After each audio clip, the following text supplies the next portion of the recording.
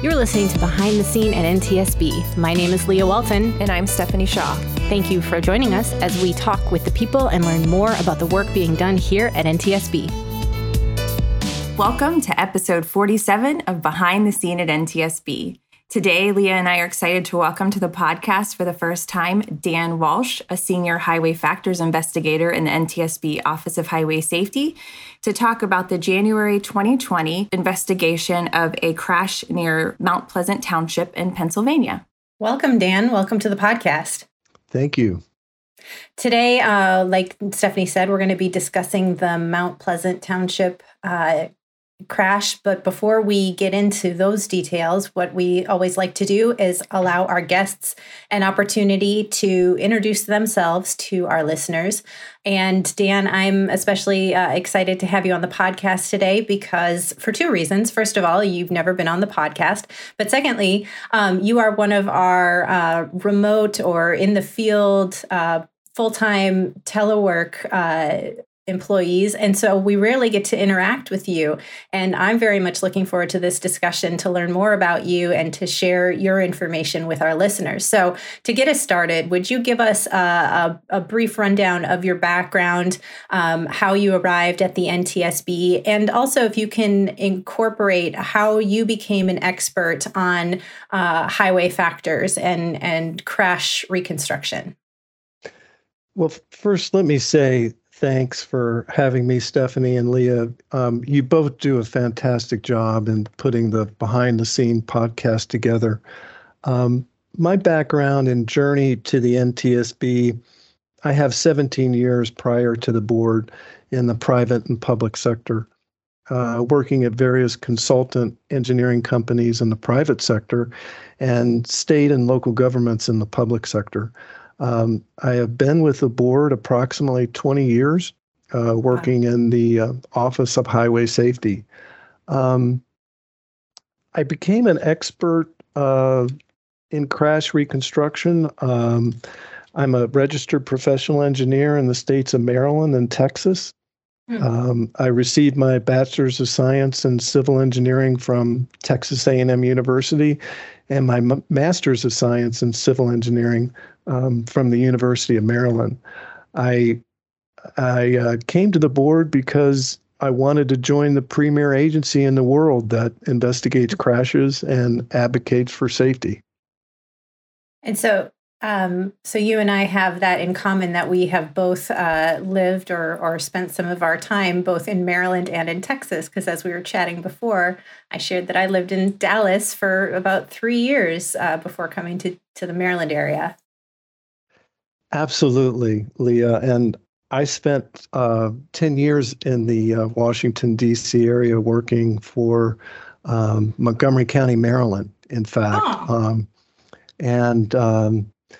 Montgomery County, Maryland is one of the most progressive counties in the country in terms of its adequate public facilities ordinance. And they're very progressive in terms of protecting environmental issues such as wetlands and parklands. And in fact, I worked on preserving right-of-way for the Inter-County Connector, which is a toll facility that serves Montgomery and Prince George's County. Right. We were familiar with that area. Yeah. And so preserving that right-of-way, Montgomery County was very progressive in terms of reserving the right-of-way for decades. And as a result of that reservation and preservation process, the Inter-County Connector was constructed. It would never have been constructed if the right-of-way was not reserved, because development would have occurred within the right-of-way. Wow. Well, I drive on the ICC frequently, and I love having background knowledge of different things. So now I have new facts to share with friends and family whenever we're driving on that roadway. So thank you for that. Yeah. Dan, since we're still talking about your background, Leah and I and some other members of the NTSB team had the opportunity just a couple weeks ago to attend the Lifesavers Highway Safety Conference. And we had the opportunity to interact with quite a few engineering students who are really just kind of getting started and trying to figure out how they want to use those skills that they're learning in the highway safety transportation area. Can you just tell us a little bit about how you got into, looking at road factors and roadway engineering as your area? Well, my field, as I said, was civil engineering, both my bachelor's and my master's degrees. I went into roadway engineering immediately after graduating from Texas A&M University, both in the public and private sector, really for 17 years, designing roadways, as well as working for state and local governments in terms of preparing roadway designs and actually getting my professional engineering degree and actually stamping and signing roadway design plans. So I've been in the field quite a long time, both in the private and public sector, and I think that's helped me tremendously in terms of the crash investigations that we've investigated at the NTSB. Mm-hmm. And just from that information alone, I know that you are absolutely the perfect person that we are interviewing for today's discussion about this collision. Just for the background on the roadway design, and we'll be getting a lot into speeding and that safety issue. So why don't we transition over into that? In just this past February, we completed the investigation into the January 5th, like Stephanie said, January 5th, 2020, multi-vehicle crash between a motor coach carrying 59 passengers, 2 trucks towing semi-trailers, a car, and a 3rd truck near Mount Pleasant Township, Pennsylvania. So Dan, would you please summarize the events of the crash and what was determined to be the probable cause of the crash? Certainly. The Mount Pleasant, Pennsylvania crash was a multi-vehicle crash in which 5 people died and 50 people were injured. The board found that excessive speeding caused the multi-vehicle crash. For instance, a motor coach was excessively speeding at 77 miles per hour in a 55 mile per hour advisory speed zone. A UPS 1 truck was excessively speeding at 71 miles per hour in a 55 mile per hour advisory speed zone. And a UPS truck was excessively speeding at 69 miles per hour in a 55 mile per hour advisory speed zone. And when you say advisory speed zone, can you talk a little bit about what that means? Certainly. The board report talks about 3 different types of speeds, and there are regulatory speeds, advisory speeds, and design speeds. And you really can think of those as a hierarchy of speeds. And at the top of the hierarchy is the regulatory speed limit, which is the maximum speed applicable to a section of highway established by law. Next is the design speed, which is generally associated with horizontal curves. And it's the maximum speed that vehicles can travel based on driver comfort, given the centrifugal forces on a vehicle. And generally that is calculated by a formula that accounts for the curve radius, the super elevation rate, and the side friction demand. And then at the bottom of the hierarchy is the advisory speed. And the advisory speed is a recommended safe speed for all vehicles traveling along a horizontal curve. And it's generally understood as a minimum of 5 miles per hour below the design speed to account for a factor of safety. And so the advisory speed is not an arbitrary speed limit, developed by an engineer or planner, but it's developed through a factor of safety that accounts for the curve radius, super elevation, and side friction demand. Okay. Before we go further into the speeding aspect, this collision occurred January 5th, 2020. And crashes occur daily, obviously. Multi-vehicle crashes occur probably daily.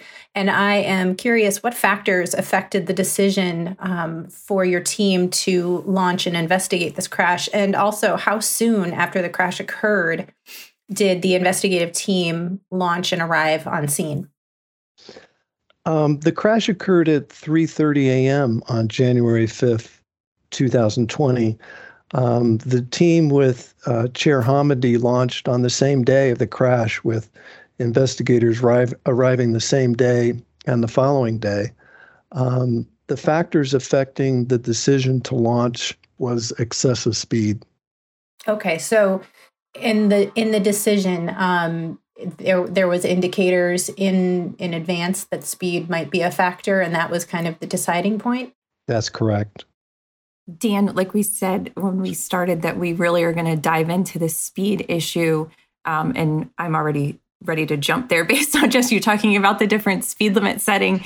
But before we do that, we know that there were a couple of other safety issues that were identified in the investigation. Can you just give us a quick overview of kind of that holistic picture of the safety issues that you all identified through the investigation before we jump right back into speeding?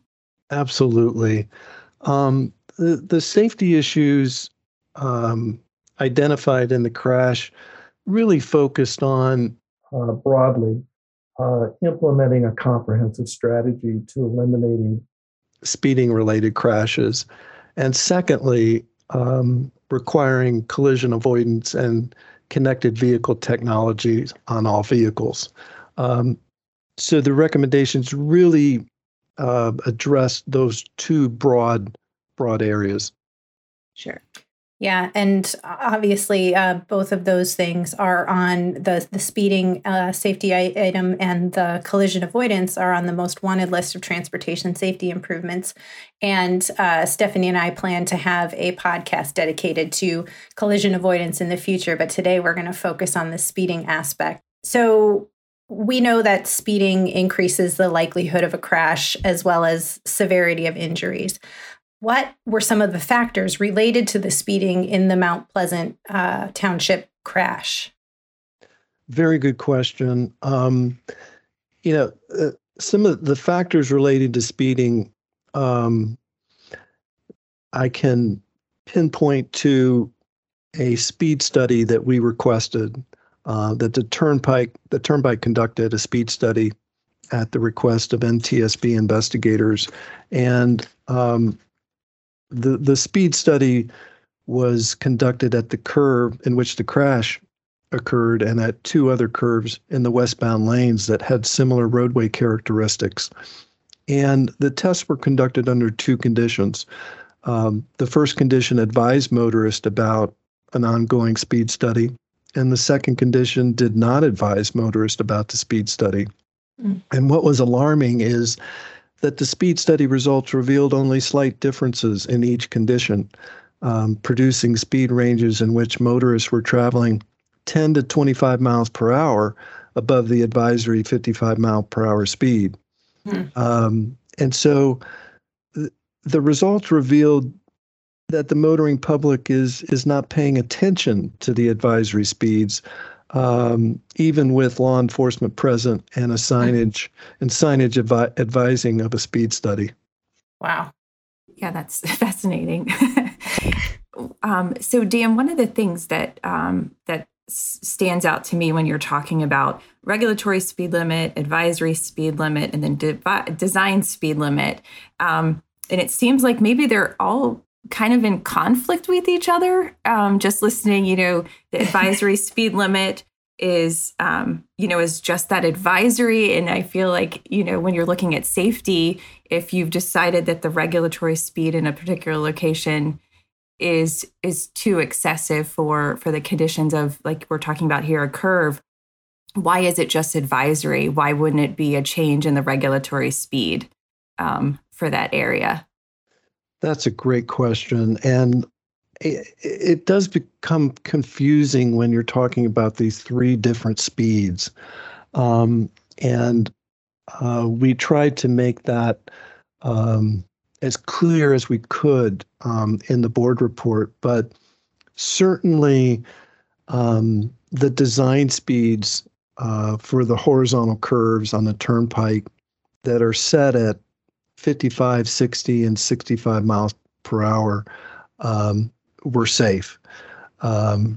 It's when we talk about the regulatory speed at 70 miles per hour, and that's really the issue. And I would say, if the 70 mile per hour regulatory speed limit was lowered, it would help motorists to reduce their speed while entering horizontal curves on the turnpike. The turnpike has approximately 150 horizontal curves, covering 51 miles. Because the turnpike is located in mountainous terrain, and it was one of the first turnpikes built in the country, that is why it has so many horizontal curves. I wouldn't say it's typical of interstates throughout the country, but it certainly is. Certainly is typical of the turnpike in this location. The turnpike also has approximately 1,054 miles of straight sections where the posted regulatory speed limit is 70 miles per hour. So, it is my belief, and I would say that once the 85th percentile speed, and I know we're going to be discussing this later, is de-emphasized in FHWA's tools for setting appropriate speed limits, it is my belief that it will lead to lower regulatory speed limits on our nation's highways. And I just wanted to interject here for a moment. You're explaining the roadway and describing the curves and everything. And for our listeners who might be more visual learners like I am, I encourage everyone to go and watch on the NTSB YouTube channel. The board meeting is online, and Dan and his fellow investigators have presentations that have a lot of visuals that really kind of give a literal picture of what these curves looked like. And when I was watching it, all I could think of was like, that curve doesn't seem so significant, so severe that I would feel out of control. However, what I wasn't taking into consideration was, first of all, I've never driven on that roadway, but second of all, that the conditions of the roadway were wet, and it was the middle of the night. And so that brings me to my question about, when it comes to wet roadway conditions, how does that really impact the speed of a vehicle? Is it going to make things even more dangerous? Or if the conditions were dry, would the speeding have been as dangerous, I suppose? Excellent question. Yes, it does matter. Wet weather does play an important role in terms of the friction between the pavement surface and the tires. And in fact, we contracted with an outside firm to conduct pavement friction tests in the westbound lanes of the turnpike near the crash site. And again, as you indicated, the purpose of the pavement friction is to determine the resistance offered by the pavement surface to the tires when a vehicle brakes. The outside consultant firm used both a ribbed and smooth tire for the friction testing, and we conducted the test at various speeds, 40, 50, 55, 60, and 70 miles per hour under wet surface conditions. And the results revealed the friction tests were in good condition, with friction numbers well above the guidance for any investigation or action. When we're looking at speeds, and specifically on the turnpike, would you say that, based on your investigation here, and then just with the speed studies and the other pieces of information that you all were able to gather, would you say that the 70 mile per hour speed limit on the turnpike is a safe speed for the turnpike? I would say that if the 70 mile per hour regulatory speed limit was lowered, it would help motorists to reduce their speed while entering horizontal curves on the turnpike.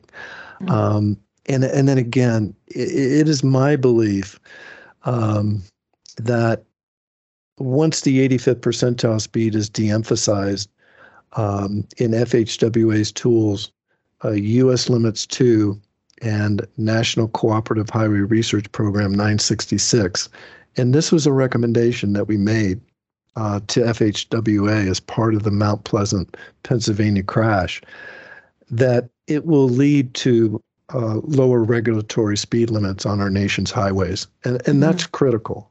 We have to do that because of the fatalities that we're seeing as a result of speeding, the NHTSA data that we're seeing from 2019 to 2020, and the increase of fatalities as a result of speeding.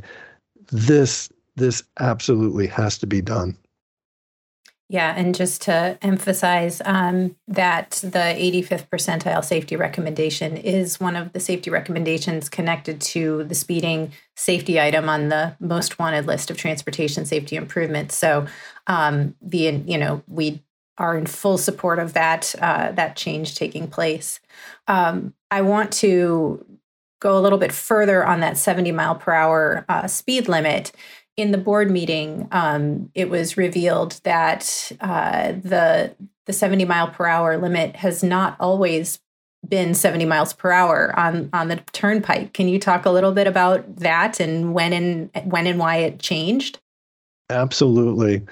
The 70 mile per hour speed limit was implemented by the Pennsylvania Turnpike Commission in May of 2016. Mm-hmm. Prior to that, the speed limit was 65 miles per hour.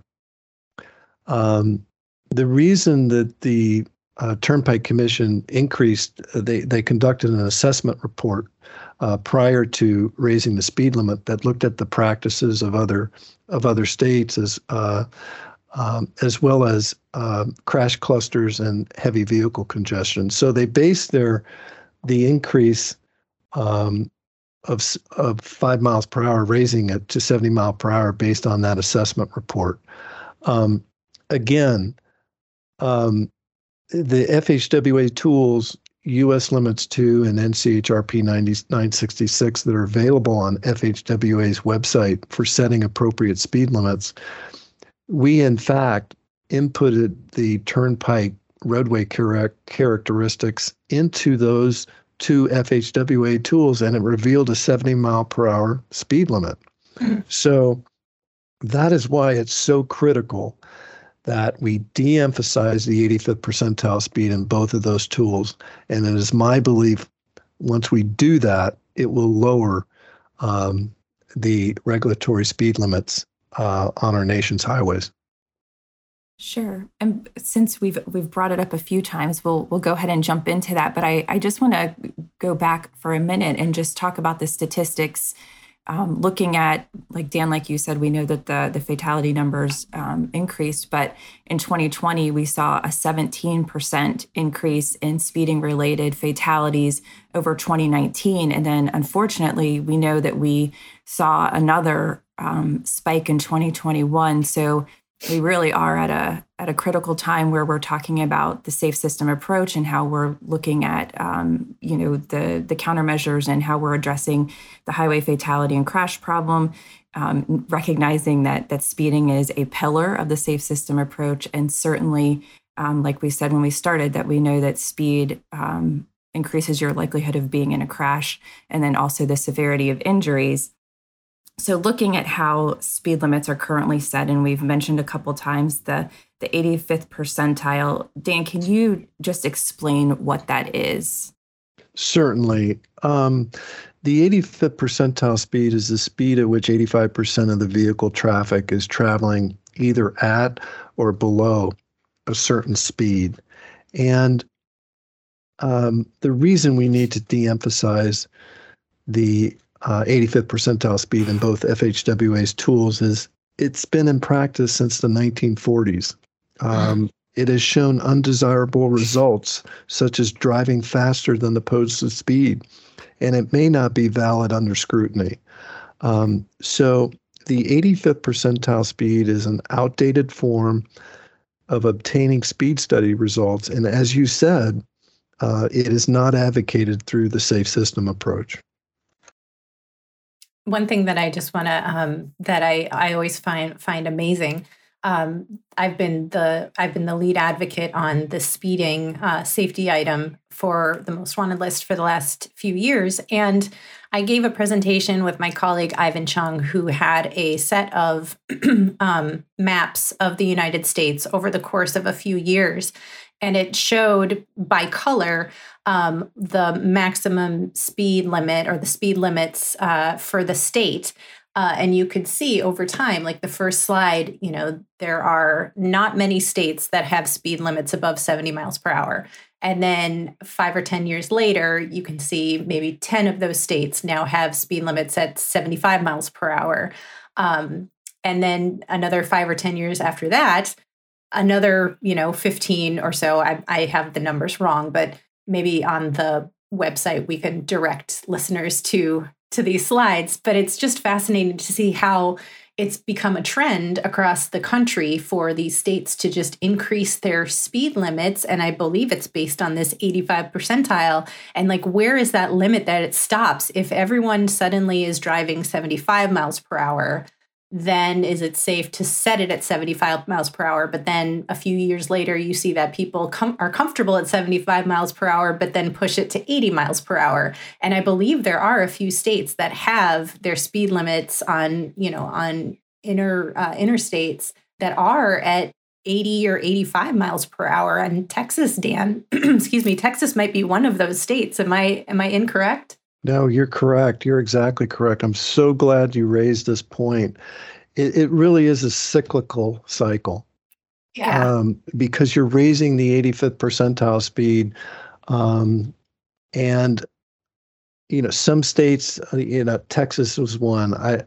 There are a few other states as well, that have raised their speed limits to 85 miles per hour in certain areas. And so it's a cyclical cycle that's based on this 85th percentile speed. And the board has recommended specifically as part of the notice of proposed amendments on the manual on uniform traffic control devices, which was really made as part of the 2017 Safety Research Report, Reducing Speeding-Related Crashes Involving Passenger Vehicles. The board recommended to FHWA to remove guidance for speed limits to be posted within 5 miles per hour of the 85th percentile speed. And so that would address the cyclical cycle that you're talking about. Sure, Dan. When we look at setting speed limits, and I think most everyone is in agreement that the 85th percentile is not the way that we should be doing it. But how should we be making decisions as it relates to speeds? Excellent question. We should be making decisions on speed limits based on the safe systems approach.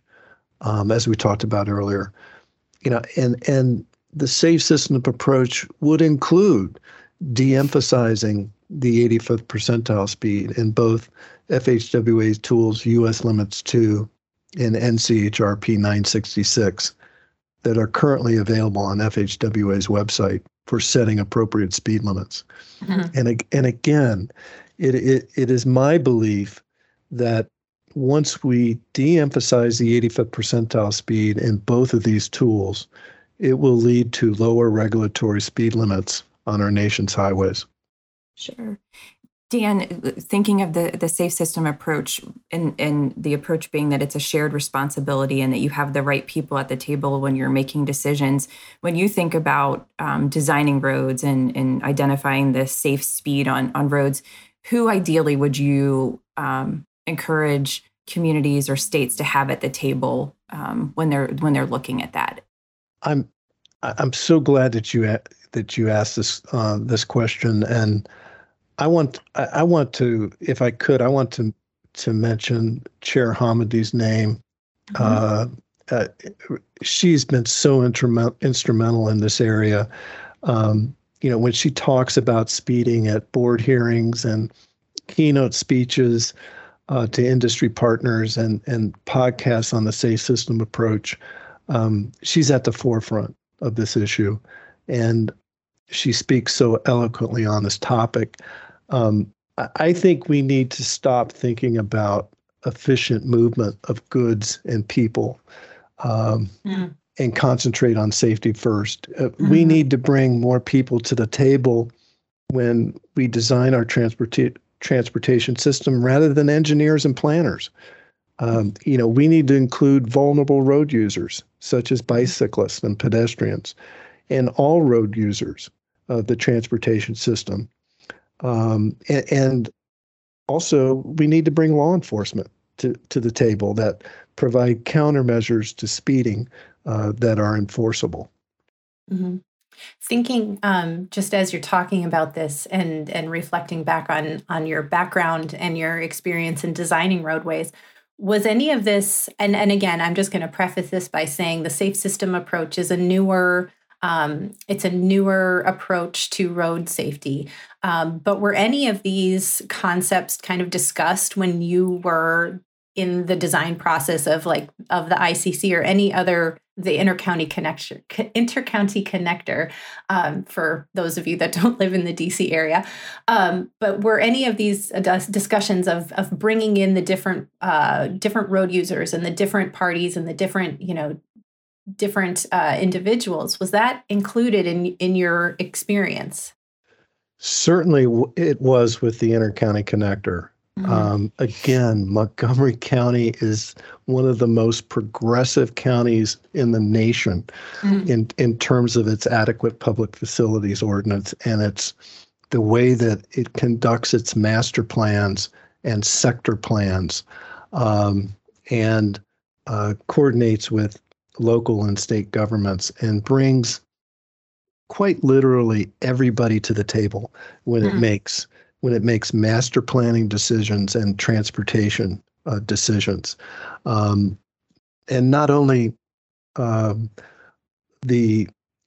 I discussed earlier in terms of vulnerable road users and law enforcement, but it brings the environmental aspect of constructing roadways as well to the table. And so, yes, all of those players have been involved with the intercounty connector. Now, I don't know of other areas of the country that are as progressive as Montgomery County, but certainly the intercounty connector had all of those players at the table in looking at this. This is a facility that's been on the master plan for literally decades. Well, perhaps any engineers and planners listening to the podcast right now, if they are looking for a resource or a lessons learned or some sort of potential success story, they can either look to Montgomery County's intercounty connector, or they can reach out to you, Dan. Absolutely. A couple of times you've mentioned federal highways resources and guidance to states and communities for road design and speed setting. Can you share a little bit about the proven safety measures as it relates to speeding that Federal Highway recommends? Absolutely. Federal guidance as it relates to road design and speeds can be found on FHWA's website under proven safety countermeasures to speeding. And FHWA's recently released Complete Streets Design Model are excellent resources to consult regarding road design and speeding. Dan, I want to pivot a little bit to technology now. As we know, technology in vehicles can play a big role in addressing speed and the speeding problem.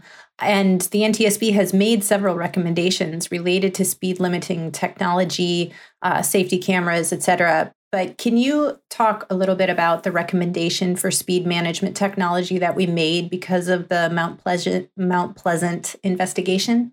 Certainly. In the Mount Pleasant, Pennsylvania crash, the board made two recommendations to the Commonwealth of Pennsylvania. One was a new recommendation to seek authority to allow speed safety cameras to be used on the Pennsylvania Turnpike outside of active work zones. And a second recommendation was a reiteration of a recommendation to the Commonwealth of Pennsylvania authorizing state and local agencies to use automated speed enforcement. Another recommendation was made to the Pennsylvania Turnpike Commission to implement the use of variable speed limit signs or other similar technology to adjust statutory speeds based on real-time information regarding weather and road conditions. In terms of other investigations, I'd like to mention the 2017 Safety Research Report, Reducing Speeding-Related Crashes Involving Passenger Vehicles. The board made recommendations to the Federal Highway Administration and this was in 2017, to revise the manual on uniform traffic control devices to incorporate the safe system approach for urban roads to strengthen protection for vulnerable road users. And also, as part of that report, it recommended to states without automated speed enforcement to authorize state and local agencies to use automated speed enforcement. Dan, when looking at the automated speed enforcement, and I'm just thinking of placement of cameras, and I'm like Leah and I mentioned, we're in the DC area, so the roads I drive, you see the safety cameras placed, and usually they're cameras that can be moved around, and it just made me think of ignition interlocks on cars, right? We know that when they're on the cars, they're effective. But then for some, when you take them off, then you don't have that long-term effect of changing behavior. So it just made me think of safety cameras and their placement and how sometimes they are in the same place. And, I see drivers where they know the camera's coming, they slow down, but then as soon as they pass the field of, ticketing, then, the speed increases. And so when thinking about using safety camera technology, do you have advice for things like placement or how to ensure that they really are changing long-term behaviors or improving safety for a longer period of time than just that, little bit of space where people know to anticipate them? The great question. And, the speed safety cameras really fall into three categories. The fixed units, which you mentioned, that are the single stationary cameras. And then there's point-to-point speed safety cameras that are multiple cameras over a certain distance. And then the third category is mobile units, in which speed safety cameras are actually attached to a vehicle. And I will say that, and this was brought up at the board hearing as well, that speed safety cameras have been very effective in Europe and around the world in reducing speeds. In Brazil, for instance, they have over 18,000 speed safety cameras. In Italy, they have over 10,000 speed safety cameras. In the United Kingdom, they have approximately 6,900 speed safety cameras. And here in the United States, we have a little over 6,000 speed safety cameras. So they've been very effective in Europe and around the world in reducing speeding. I have to draw the parallel right now with the difference in Europe and the United States. What you're talking about just reminds me of the lower blood alcohol concentration limit in other countries in Europe around the world that have a 0.05 BAC or lower, and they have a much lower rate of impaired driving crashes and fatalities. But in the United States, it's so much higher, and we have a 0.08 BAC. I could not resist just making that point that, perhaps Europe has something going on that's smart and we can look to on, a few different road safety issues. And since we brought up alcohol, I was going to say, unfortunately, we know that alcohol impaired driving and speeding are a huge paired problem on the nation's roads too. So can't ignore the relevance of bringing up alcohol when you're talking about speeding. Right. Dan, the safe system approach and also speeding are two safety items that are highlighted on the current most wanted list. And we should say that there are 5 highway-related items, and these are 2. And this crash certainly highlights both of those safety items. Can you just talk a little bit more about the safe system approach and why, like we mentioned, that speeding, that it should be no surprise that speeding is a pillar of a safe system, one of the pillars of the safe system approach? Thank you for that question. The safe system approach includes the following 5 elements: safe road users, safe vehicles, safe speeds, safe roads, and post-crash care. Safe speed is centered on the approach that humans are unlikely to survive high-speed crashes. And reducing speeds can accommodate human injury tolerances in 3 ways: reducing impact forces, providing additional time for drivers to stop, and improving visibility. And this is apparent in the Mount Pleasant, Pennsylvania crash, in which 5 people died and 50 people were injured. And we mentioned the NHTSA fatality increase. Mm-hmm. It is so important to reduce speeding because of the increase in fatalities from 2019 to 2020. And I will mention the numbers because I think it's so important. In 2019, we lost 36,355 people. In 2020, we lost 38,824 people in terms of total traffic fatalities. That's an increase of 6.8%. In 2019, we lost 9,592 people due to speeding-related crashes. In 2020, we lost 11,258 people due to fatalities and speeding-related crashes. That's a 17% increase. Mm-hmm. That is unacceptable, and that is why it is so important to reduce speeding. Absolutely.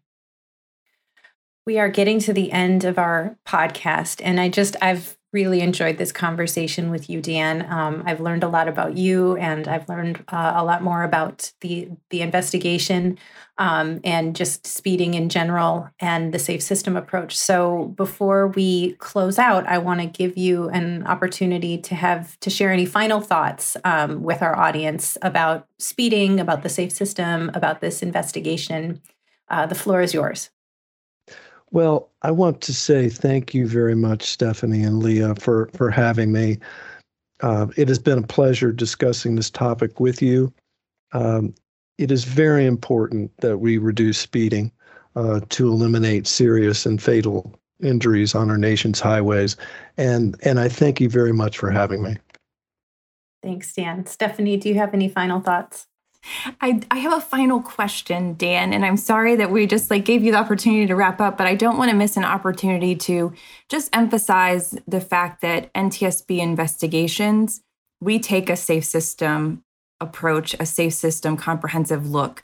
And so I think when you look at this crash, it would have been easy for us to just say, oh, yep, a speeding crash, and just, kind of leave it at that and not look at it in the way that you all did. But can you just describe a little bit just that comprehensive, multidisciplinary approach that the Highway Office, our other offices as well, but specifically Highway takes to make sure that we really are looking at the system, the road system, and not just, the driver, the final action that happened right before a crash occurred? Thank you for the question. And we really do look at the 5 pillars in all of our crash investigations. In terms of the safe system approach of safe road users, safe vehicles, safe speeds, safe roads, and post-crash care. And we do it through our different disciplines that we have in terms of highway factors and vehicle factors, survival factors, and motor carrier operations. All of those entities look at the safe system approach, and it's just we have to do that. We encourage other agencies, both at the state and local governments, to take that same approach, and it's vital that we do that. It's imperative that we do that in order to reduce speeding and eliminate serious and fatal injuries on our nation's highways. Thanks, Dan. Well, I want to thank Dan for joining us today. This has been a really fantastic discussion.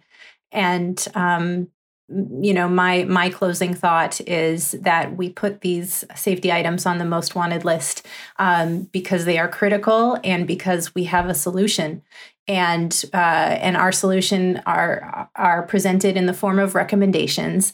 We cannot force anyone to take action on them, but we really do hope that people will take it into consideration. These are safety items that have been researched, investigated, based in science, based in evidence collection, and our investigators, as you've heard from Dan, go to great lengths to figure out what it was that actually caused these crashes. And they work very hard at crafting recommendations that will be impactful and that will save lives if they are implemented. And so if anyone is listening that has been considering their speed programs or lowering or raising their speed limits, please take a look at these reports, take a look at our most wanted list, and take into consideration the safety of the road users versus how quickly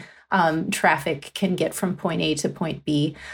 We are here to save lives, and we will continue to talk about these safety items and in our investigations as long as we possibly can to get action implemented on our safety items and our safety recommendations. So again, thank you so much, Dan, for joining us today. Thank you, Stephanie, for always being a fantastic co-host for me.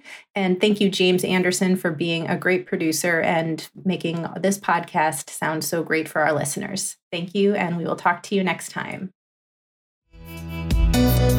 Thank you for joining us on Behind the Scene at NTSB. Subscribe to and like us on your favorite podcast platform.